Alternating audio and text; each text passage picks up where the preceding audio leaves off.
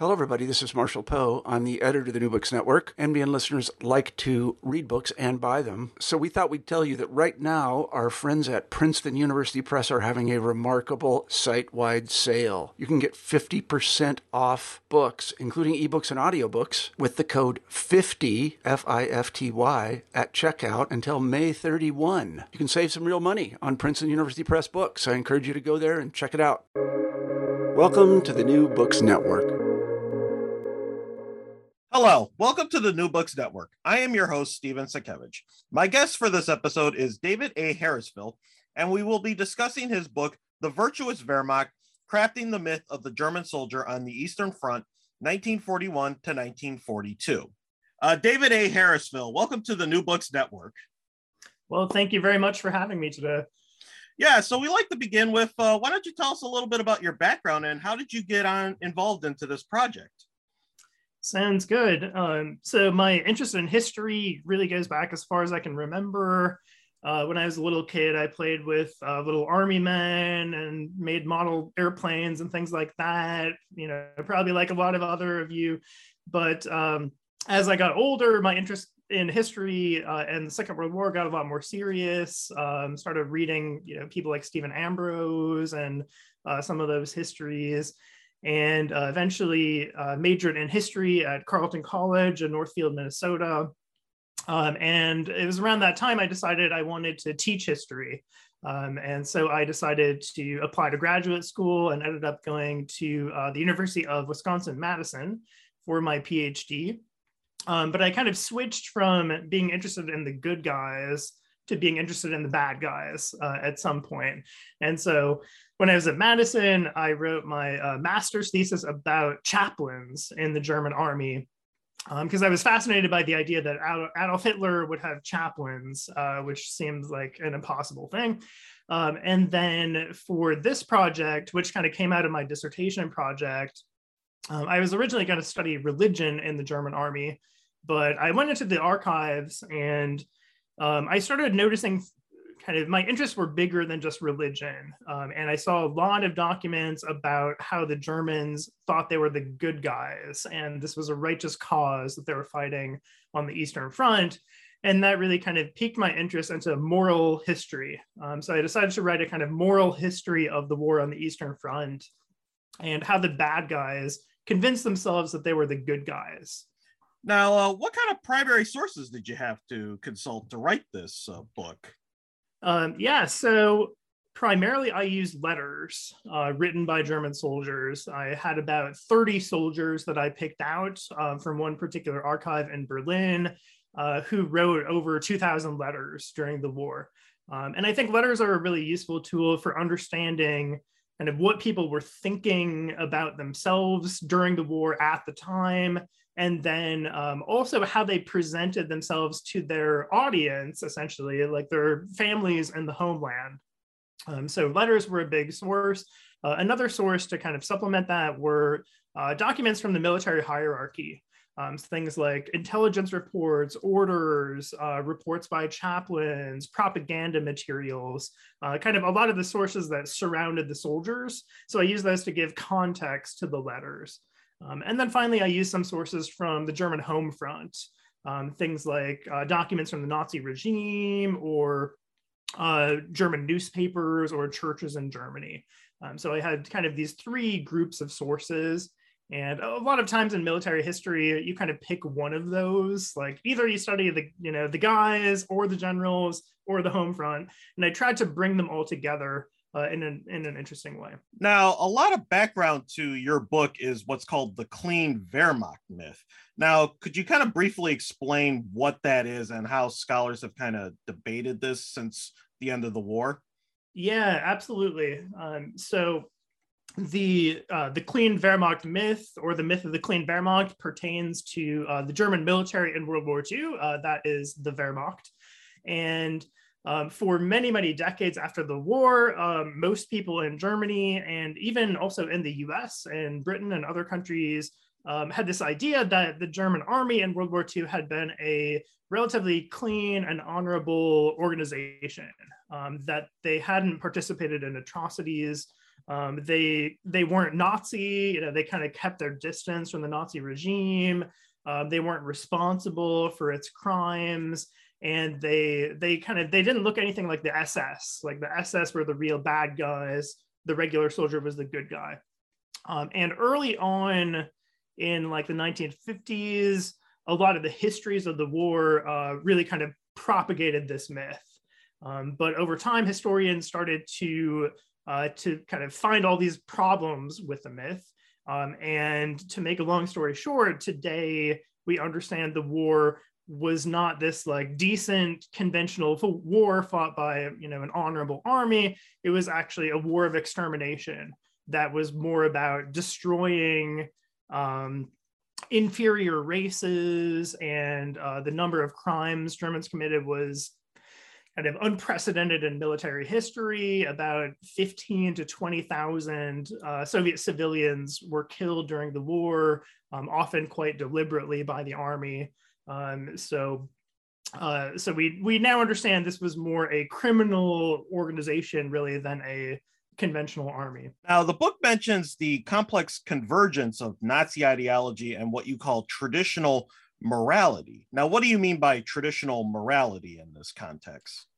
Yeah, so traditional morality, I talk a lot about, and that's the set of ideas that Germans considered to be right and wrong before Hitler showed up on the scene. A lot of that was based in Christianity or Judaism, things like the Ten Commandments or the Golden Rule, the value of human life, justice is important, middle class ideas about cleanliness or being a good husband or a good family member. And in the military, there's also a longstanding kind of honor code about how the soldier is supposed to behave and, be nice to innocent women and children and things like that. So that's traditional morality. And then Nazi ideology was more about race. Nazi ideology told people they needed to kind of stick together as the superior German race and then destroy inferior races. And that, so you have these kind of two big influences on how Germans thought about concepts of right and wrong.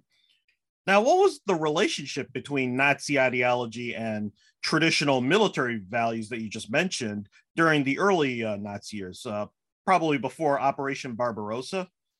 Yeah, so the military had a pretty long history with its values, going back centuries about how a soldier was supposed to behave and be honorable. And even after the Nazis came to power, you see some of that in like the literature for soldiers, telling them what to do.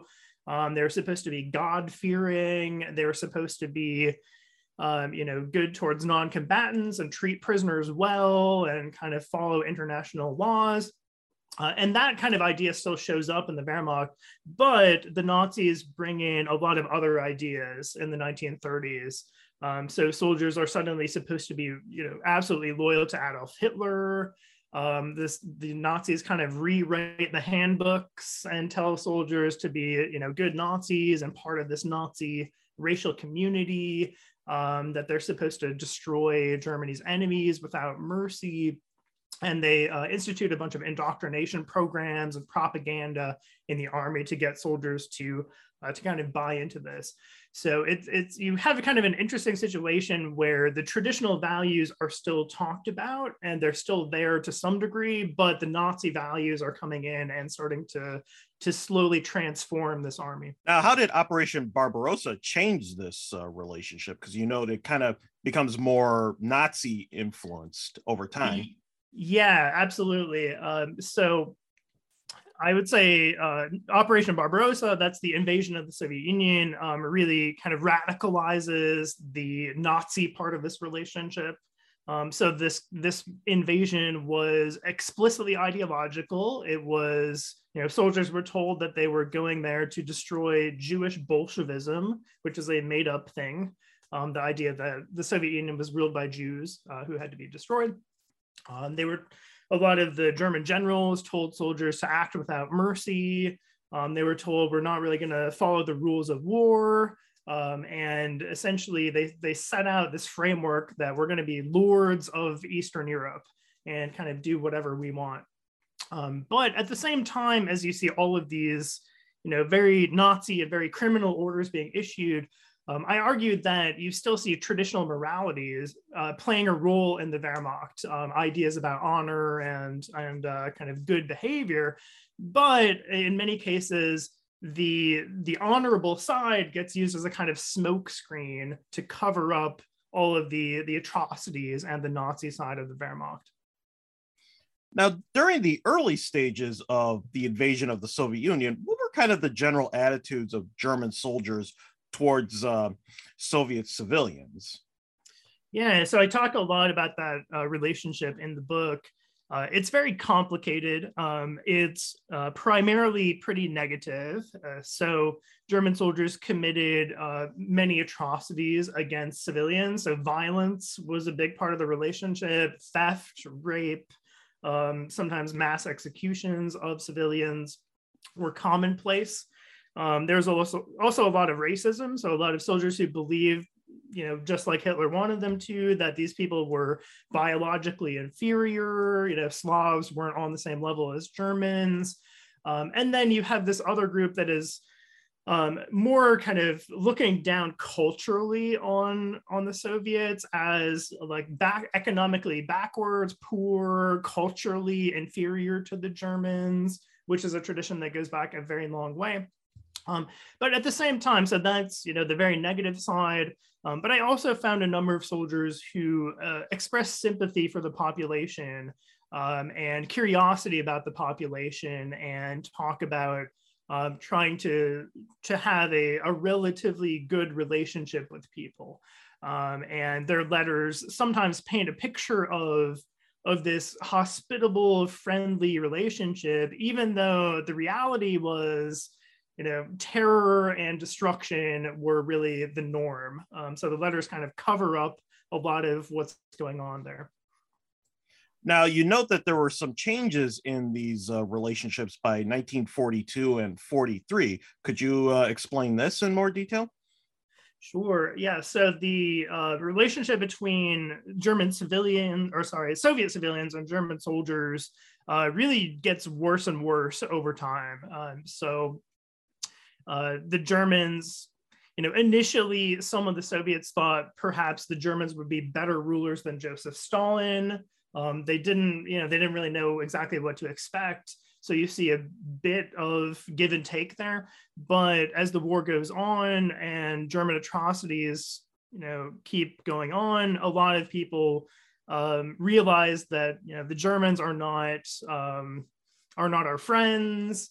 The partisan movement, this resistance movement against the occupiers really takes off. And a lot of, the relationship really goes downhill and it becomes more one of hatred and mistrust than anything else as the war goes on.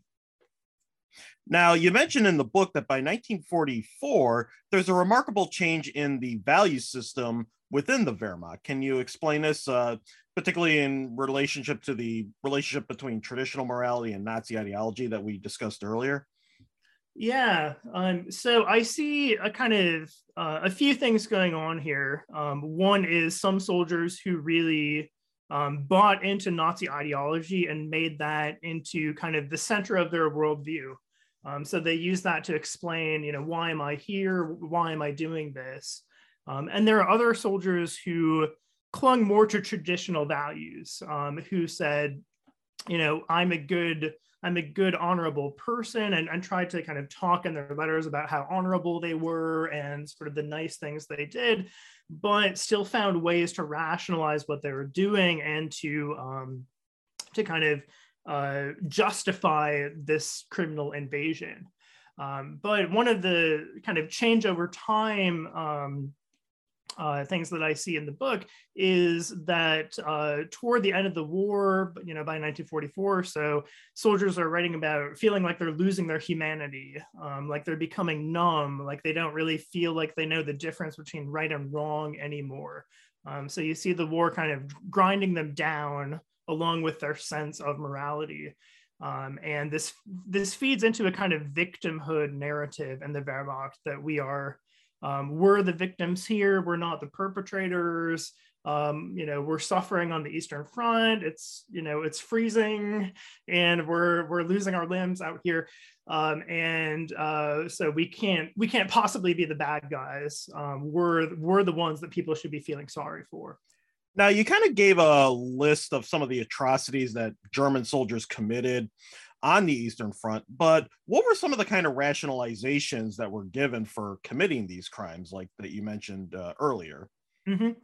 Yeah. So one thing I found in the letters, I didn't think that Germans would talk about atrocities, but they did, and they found many different ways to justify what they were doing, kind of to themselves, but also to the people reading their letters.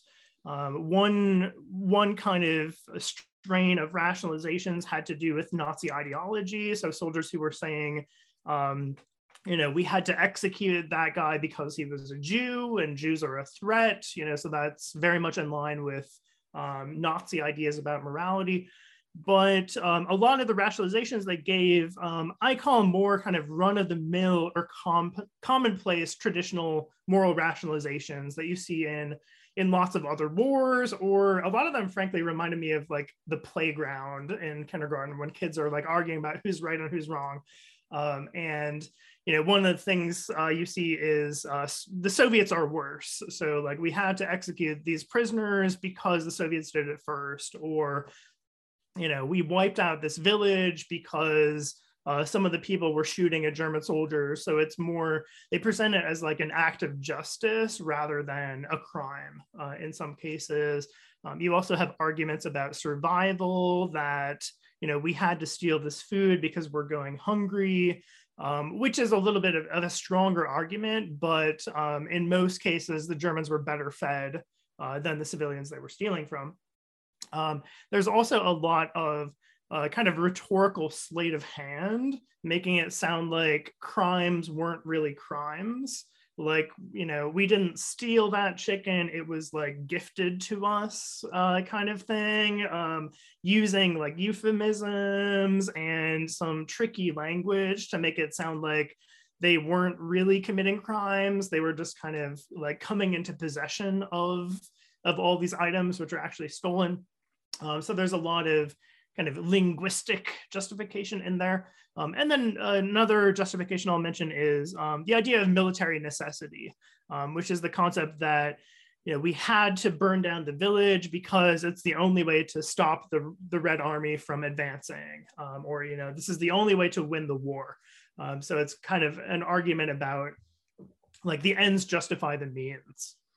So those are a few of the arguments that I notice in the letters. Now, why would German soldiers write about these atrocities to loved ones back home? Wouldn't that kind of distress people on the home front, or make them like rethink, like, well, why are we doing this? Why are we attacking the Soviet Union?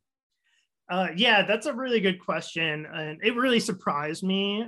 Initially, I set out to write a chapter about atrocities, and I was worried that I would have nothing to say because, the soldiers didn't talk about them. But I was surprised to find that they did write about them. In fact, over 2/3 of the men I studied talked about atrocities in one way or another. And I think there are a few possible reasons. I mean, the really Nazi soldiers sometimes wrote about them to kind of celebrate them, for example. But what I found to be one of the most compelling reasons they wrote about them was to express a kind of guilt, but then also to exonerate themselves at the same time. So a lot of times they're mentioning what they're doing and how maybe it's kind of questionable, but then they're providing to their, sometimes it's their mom or their girlfriend, some kind of justification or rationalization for what they're doing. So I see them as sort of taking the opportunity to try to make what they're doing morally comprehensible to their loved ones. And it seems like the people in the homeland kind of took those arguments for granted. Now, was there any official censorship regarding these atrocities in letters? Were soldiers instructed, please don't write about these matters to the people back home because this might, demoralize the home front? You would think so. And in fact, some historians say there was, but when I was in the archives, I came across the rules that the censors followed. So there was a group of censors. They were part of the military bureaucracy who would read letters. But what the censors were kind of instructed to do was really to find out any soldiers who said bad things about Hitler or bad things about the regime. And their other main goal was to stop soldiers from giving away military secrets, like, we're going to attack tomorrow in this town at this time. But the censors were not told to stop soldiers from writing about atrocities. And I think one reason for that could be because the army as a whole had decided when this war started that they weren't going to follow the rules of war at all. So it's possible they just didn't really care if German soldiers wrote about these atrocities, because according to Nazi ideology, they weren't really atrocities. These are, good things that are helping the German people. So I found that censorship wasn't really stopping soldiers from writing about this sort of thing. Now, you mentioned how the perceived brutalities of the Soviet system contributed to Wehrmacht involvement in atrocities, even as a justification for it, because this is almost like a reaction to, the brutality of Stalin's regime. Yeah, so that is something that shows up quite a bit in the letters, and it's not just letters, but through all sectors of the military bureaucracy of the Wehrmacht. You see all kinds of accusations against the Soviet regime. And keep in mind, the Soviets were pretty bad. In this war, they happened to be not as bad as the Germans by a long shot, but they had plenty to answer for. So the Germans accused the Soviets of kind of leaving their people to poverty, of ruining the country in various ways. A lot of soldiers talked about being shocked at how horrible conditions were, how poor people were in the Soviet Union when it was supposed to be this like paradise for workers.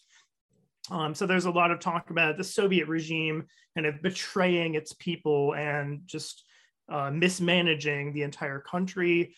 There's also a lot of talk about the Red Army and how the Soviet soldiers were breaking the rules of war, like shooting German soldiers in the back, fighting in like a dishonorable way, attacking medics and things like that. So these ideas about how horrible the Soviets are will, like you mentioned, become justifications for why the Germans can go a step farther and execute prisoners and do things of that nature. How does this relate to this complex relationship between Nazi ideology and traditional military values? This notion that the perceived brutalities of the Soviet system serve as justification for atrocities? Yeah, good question. So in the book, I try to kind of tease out the extent to which the Wehrmacht is using Nazi ideology to justify what it's doing versus traditional morality. So many historians emphasize the Nazi ideology part. And there were certainly some soldiers who would explain the crimes of the army through ideology. So, there are guys who, like Heinz Sartorio, who sees a massacre of Jews in one city and talks about how he believes this is fully justified. And he's a pretty committed Nazi at that point. But on the other hand, I saw even more soldiers who tended to fall back on these more traditional arguments, like, well, we're not really committing crimes. This is an act of justice. They did it first. It's not really our fault. We had to do it because X, Y, and Z. And so I think a lot of soldiers either weren't quite, completely Nazified at this point, or maybe they thought their readers wouldn't really accept the Nazi arguments as much. So they tended very often to use these more traditional moral arguments to explain what they were doing.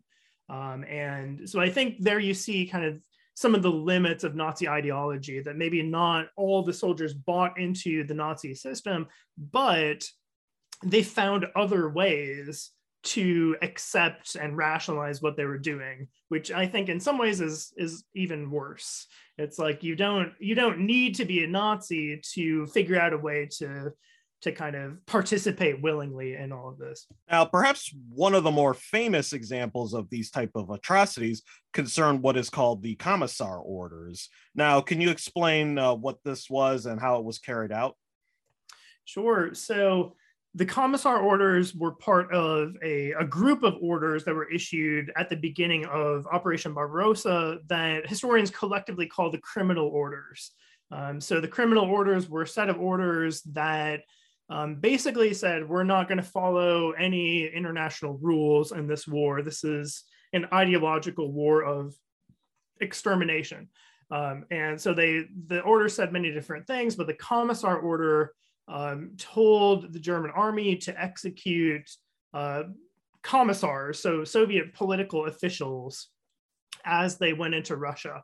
And there's actually German units weren't necessarily always sure who the commissars were, if that meant like civilian political leaders or Soviet officials who were embedded in the Red Army. But in general, the Germans executed both. So when they found commissars, they would either execute them immediately, and some soldiers talk about this in their letters, or they would hand them over to the SS behind the lines to be executed. So this is one of the first kind of atrocities that you see on the Eastern Front. And it's a very good indication that the Germans, had decided at the beginning that they weren't going to follow any kind of international norms. Now, you talk about how after 1941, German soldiers kind of evolve in their descriptions of atrocities in their letters to the home front. Can you explain this? Yeah, so in 1941, I found that soldiers tended to write quite a bit about atrocities. They were sometimes kind of shocked by them. They spent a lot of time trying to explain them to the home front. But by the second year of the war, they stopped talking about them for the most part. And when they do mention them, it's just part of the routine. So I think that atrocities were so common that soldiers just stopped finding them, interesting or worthy of discussion. It's more like, oh yeah, yesterday we went to the village and got some chickens or something like that. When in 1941, they might have gone into detail about, fighting with civilians and killing civilians and taking their property. So this is part of this kind of numbing that soldiers go through, where they don't feel as responsible for their actions anymore. And it helps turn this criminal and terroristic war into a kind of routine. It's part of the normalization of atrocities on the Eastern Front. Now, how did Nazi ideology and traditional religion coexist within the Wehrmacht before 1941? Give us a little background.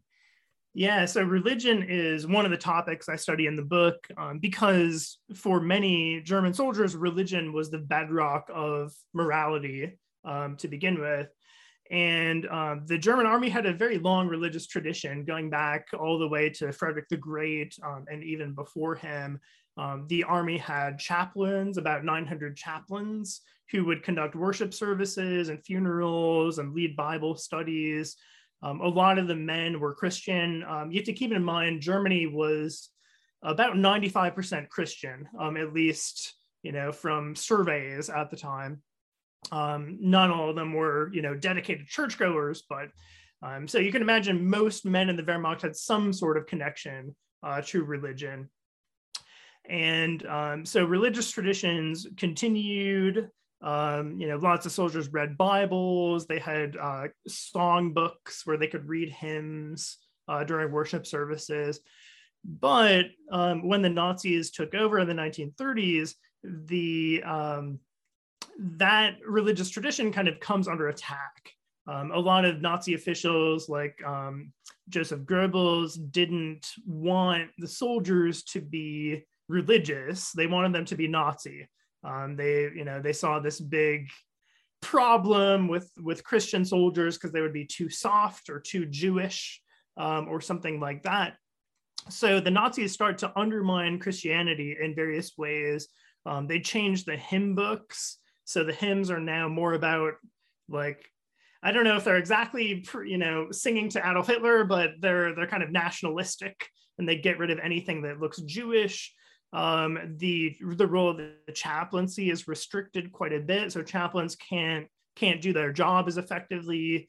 Goebbels starts to cut off the religious literature that is printed for soldiers, and actually by 1941, they're completely forbidden from getting any kind of religious writings other than the Bible. Like, that was about it.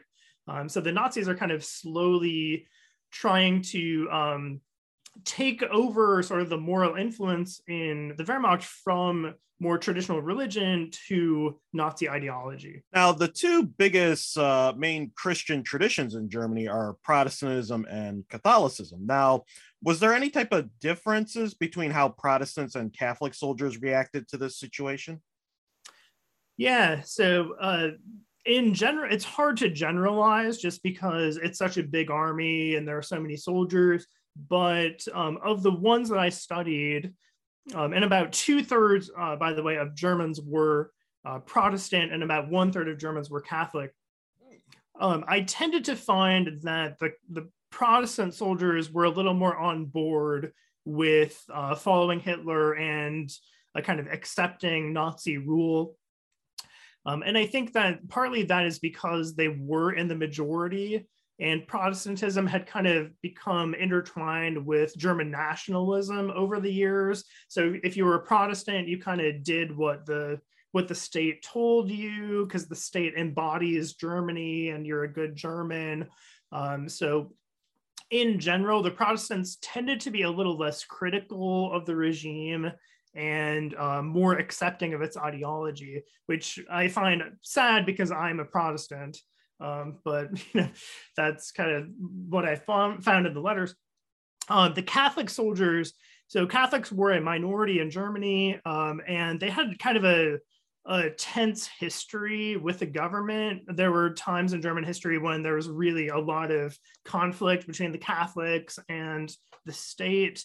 And so the Catholics tended to be a little more critical of the regime, a little more questioning. They also tended to be more frequent churchgoers and more interested in theology. A lot of the Protestants were more like cultural Christians, like they, maybe they went to church like once a year or something like that. A lot of the Catholics tended to be a little more dedicated. And so I see the Catholic soldiers being a little more concerned about what the Nazis were doing in the army than the Protestants, although there were certainly exceptions. So yeah, you do see some differences between them. Now, you mentioned the importance of this concept of fighting a holy war against the communist regime, which was officially atheist, as a very important motivating factor for German soldiers, especially those who were more religious. Can you explain how this concept kind of emerged in the Wehrmacht's mentality? Yeah, absolutely. So this was part of the kind of larger attempt by soldiers to justify what they were doing, to try to believe that they were fighting for a righteous cause. And religion became a big part of this. So as you mentioned, the Soviet Union was an officially atheist country. They also persecuted Christians and shut down churches and sent priests to Siberia. So, they certainly were not any friends of religion. And when the German army rolled in, there are a lot of declarations of crusade. So like the guy who was in charge of the Catholic chaplains declared that we're fighting a crusade against the godless communists. Even Joseph Goebbels, like some of the top Nazi leaders, would use the word crusade. I don't think they meant it in a religious way, but they would do that from time to time. And a lot of the soldiers started getting interested in the question of religion and the Soviet Union, and they would go into churches and try to figure out, like, is anyone in the Soviet Union still Christian, or are they all godless at this point? And they started to really develop, or some of the Christian soldiers started to develop this idea that we are good Christian warriors battling against this atheist regime. Therefore, what we're doing is justified, and perhaps we're even going to bring religion back to the Soviet Union. So this is kind of like a Christian mission to go and save the Soviet Union, which, it wasn't. It was actually an ideological war to destroy the Soviet Union. But this is another way that soldiers kind of found a way to justify what they were doing. Now, you mentioned about German soldiers being curious about whether or not there were still Christians in the Soviet Union. Now, how did religion have an effect on some of the early encounters between German soldiers and Soviet civilians? You do talk a lot about this in the book. Yeah, so this was something that surprised me quite a bit. But what German soldiers found pretty quickly is that they expected everyone would be atheist and kind of anti-Christian, but they started to recognize that many of the majority of Soviet civilians were actually pretty dedicated Christians, even though they'd been persecuted for a long time. So they talk about people bringing their icons out of the basement, or there's a guy this old man had like saved the church bell from the church tower somehow and like brought it out of his hut when the Germans came. I don't know how he did that. But so soldiers start to recognize, like, oh, wait a second, religion isn't gone in the Soviet Union. And one of the most fascinating events that I write about in the book is the opening of churches by the Wehrmacht. So early in the campaign, German chaplains and soldiers got together, and when they went into a town for the first time, they would go to the churches. And a lot of times the Soviets had converted the churches into theaters or museums or factories, or sometimes just kind of let them decay. So soldiers would go in there, clean them out, and then hold worship services for the first time in like 20 years. And so in some of those worship services, civilians would actually take part. And you had cases where like thousands of civilians would come from miles around to worship with the German army in these old churches, which is absolutely extraordinary. And, didn't, not something I expected at all.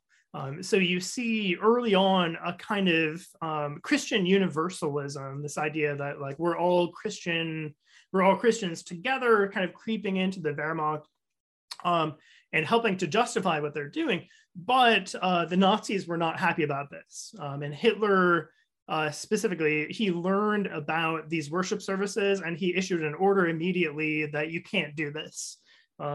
These people are subhumans, you can't be going to church with them.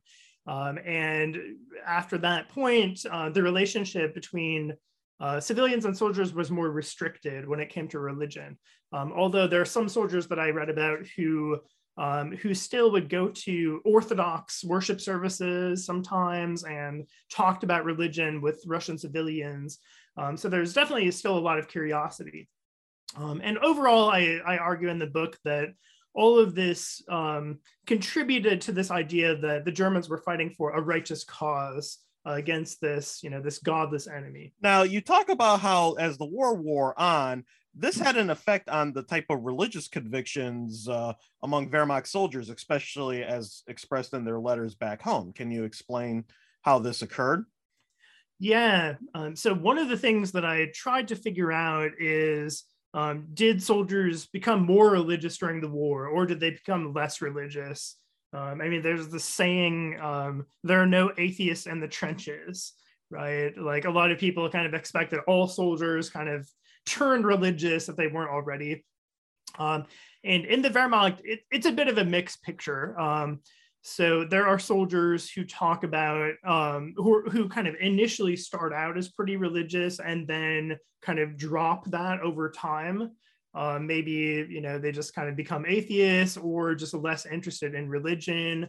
There's even one guy who's a pastor in peacetime, and he talks about like by the middle of the war, he kind of realizes that he doesn't really read the Bible anymore, but he kind of goes back and does that. But I did detect, especially if you read the reports of German chaplains, they talk about really big worship service attendance. So whenever they hold worship, soldiers come from all around. That most of them are taking communion, which is a sign they might be more dedicated Christians.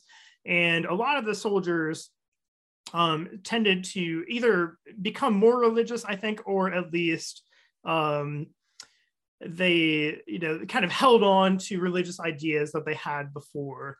So in general, it's a bit of a mixed bag. Like I hesitate to really say, yes, they absolutely became more religious, but it seems like the army was trending in that direction, at least from what I've read. Now you talk about, we already discussed earlier in the interview about this growing tension between the Nazi ideology and traditional religion. And you kind of mentioned in the book that from 1943 onwards, this tension kind of intensifies. Can you explain this process?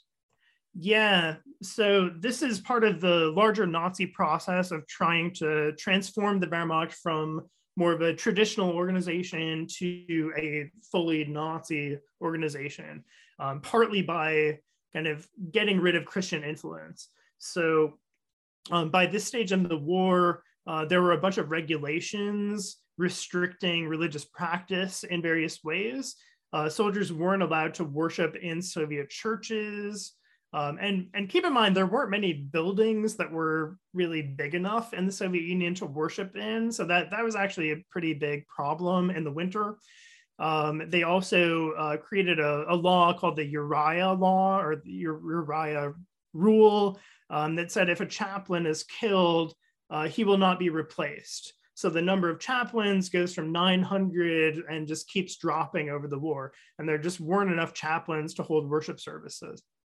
Like I mentioned before, religious literature was completely forbidden in the Wehrmacht as well. The Nazis also introduced this position called the National Socialist Leadership Officer, who was embedded in German units and was supposed to kind of indoctrinate the troops and teach them, about Nazism. And I see him as almost like a replacement for the chaplain. Like you're supposed to get your spiritual ideas from this guy, not the traditional chaplain. So you definitely see a lot of tension in the army between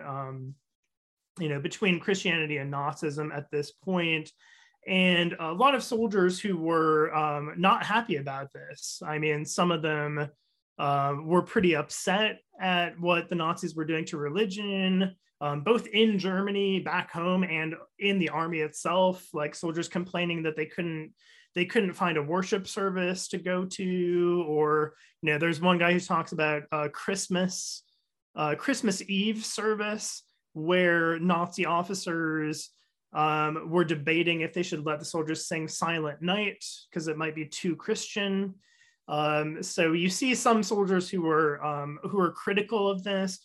But for the most part, soldiers still tended to believe that in comparison to the Soviets, they were the good Christian army, and they were still fighting on the right side, even though the Nazis were kind of undermining all of this.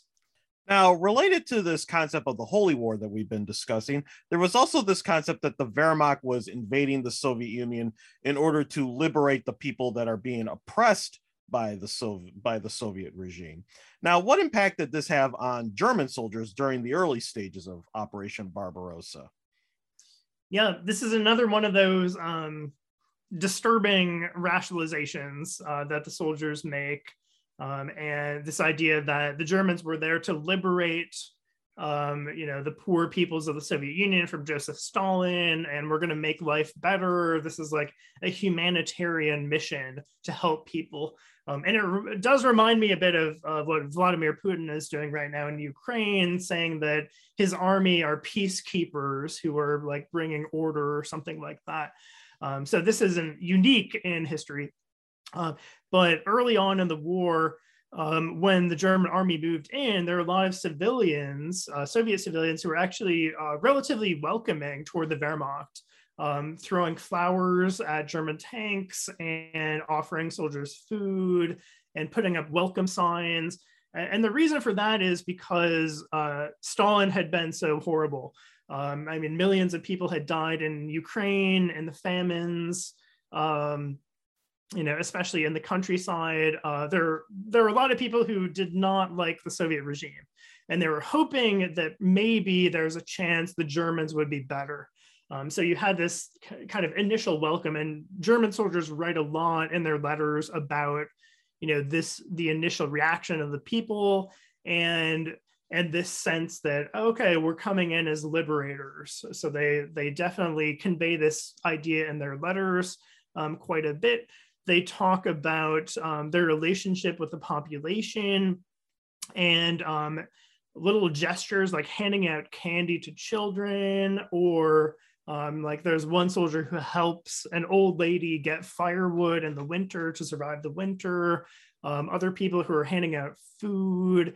And in general, despite the fact that, again, this is a terroristic occupation where millions and millions of civilians are being killed, German soldiers tended to write about their relationship as more of a friendly or benign occupation. Like, we're here, we're bringing justice and order back to the Soviet Union. Hey, I gave this guy, a potato yesterday, therefore you can tell that I'm a good occupier. I'm not a monster. So this idea of liberation becomes another way that soldiers are trying to transform this criminal war into a kind of, nice humanitarian project that they're a part of, which is, pretty, kind of makes her head spin, but that is what they seem to have managed to accomplish. Now, did German soldiers ever make any distinction between Russian and non-Russian ethnicities in this regard? Because I know a lot of the non-Russian ethnicities tended to be more welcoming at first for the Germans. So in a very general sense, the German soldiers weren't too sophisticated to really know what the different ethnicities were. So the Soviet Union had many, many different ethnicities, many different languages. And a lot of soldiers just said Russian, like no matter where they were, no matter what they were doing, it's just Russian, Russian, Russian. However, in the Ukraine, I do find more of a distinction where soldiers will talk about Ukrainians. And I was actually struck that there were a couple of soldiers who specifically talked about how they wanted to free Ukraine and how the Ukrainians wanted to be free of the Soviet Union. Which, certainly kind of impacts what's going on today a little bit. I would certainly say Ukrainians have always considered themselves to be separate from Russia in that sense. So you see ideas about Ukrainian liberation coming through. Another ethnic group that really is mentioned the most are ethnic Germans. So a lot of listeners may not know this, but there were actually a few 100,000 ethnic Germans living in the Soviet Union.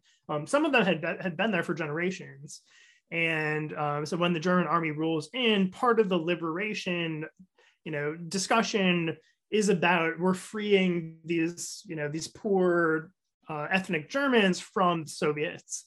And so when they go into German villages, the soldiers are particularly excited about freeing people and, speaking German. And a lot of times they talk about how, when they meet a German family in the Soviet Union, they're cleaner and they're not, they're like more civilized than the other people they meet, which also kind of figures into the racial distinctions that Germans made. Now, how did this attitude towards, liberating the Soviet people change as the war wore on among German soldiers? So it was difficult to maintain this fiction of liberation because the German occupation was just so terrible. The crimes were so commonplace that after that initial hope that perhaps the Germans will be better than the Soviets, you get into a much more antagonistic relationship where Soviet civilians are taking up arms to resist the invaders. The soldiers are very suspicious of every civilian they meet. It could be a spy, this person could be a resistor, and the relationship just kind of spirals downward over the course of the war. But I guess one thing I kind of argue in the book is, despite that, in their letters, the soldiers still kind of try to maintain this idea that, okay, maybe we're not really liberating them. Exactly, maybe that idea kind of fades from the letters, but this is still a relatively nice occupation. Like we're not making them do slave labor. They're kind of doing it because they want to do it and they want to help us. Or we're giving out food to people, so this couldn't possibly be a criminal action that we're undertaking. So the main idea of liberation definitely kind of loses its luster, but you still have this general rationalization that we are we're relatively nice occupiers. In fact, maybe we're even too nice. Some soldiers even go that far. Well, we're nearing the end of our interview here. It's been a fascinating discussion. Perhaps you could explain, what has been the legacy of the clean Wehrmacht myth that we discussed at the beginning? What has been the evolution and legacy of this in Germany, both in the immediate post-war era, but even continuing to today? Yeah, so I'd say the legacy of the myth is quite negative for German memory. After the war, it was used to cover up a lot of the crimes that the army had committed. So there are a lot of men who served in the Wehrmacht who were never prosecuted for war crimes and kind of got away with. Some of them became mayors, were officers in the new army. It became part of this general kind of attempt to ignore or sweep under the rug the Nazi past and say, we're just not going to talk about that. We're not going to think about that. Everyone from that time period kind of gets a free pass. So it had a very negative impact on German memory, I'd say, for really up until about the 1990s. And it's in the 1990s, there's a famous museum exhibition about the crimes of the Wehrmacht that traveled around Germany.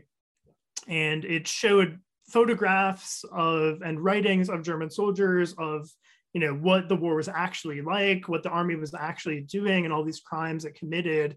And there were Germans who were going to this exhibition and seeing pictures of their grandpa executing civilians on the Eastern Front. And so this really had a big impact, along with what historians were writing about, to kind of change the tide against the Wehrmacht myth and help people to see the reality of what the Wehrmacht was like. And then in my book, one of the things I argue is that the myth was more powerful and more deeply entrenched than people have really noticed, because I argued that it began with the soldiers themselves during the war through the letters that they wrote, where they created this narrative about how they were honorable men fighting for a righteous cause, and that is the true origin of the myth. And so many Germans accepted the myth before the war even ended, that it was unlikely they were going to change their minds after 1945. So that's what I'd say about the myth. Well, we always like to conclude our interviews by asking the author, what are they working on now? Sounds good. So I have a couple of chapters in other people's books that I've been working on. One is about morality and kind of traditional morality and Nazi ideology. So not a surprise.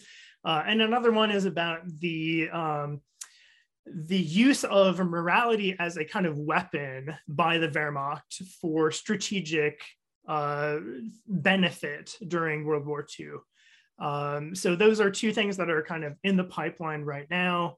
And in the future, I haven't completely decided, but I think I want to write more about morality in the Third Reich in general. So not just within the Wehrmacht, but looking at to what extent did the average civilian kind of do some of these things that I see German soldiers do, of using more traditional moral values or more traditional moral arguments to justify participating in the Nazi regime in some way. So that's at least one idea of what could be the next project. Well, this has been a very enriching conversation, especially in light of current events ongoing as of now. And David A. Harrisville, pardon me. Thank you for joining us on the New Books Network. Right. Well, thanks so much for having me. Really appreciate it. Yeah, and perhaps if you finish any books in the future, we'll have you back on. Sounds like a plan. All right. Thank you for listening to this episode of the New Books Network. I am your host, Steven Sakevich. Until next time.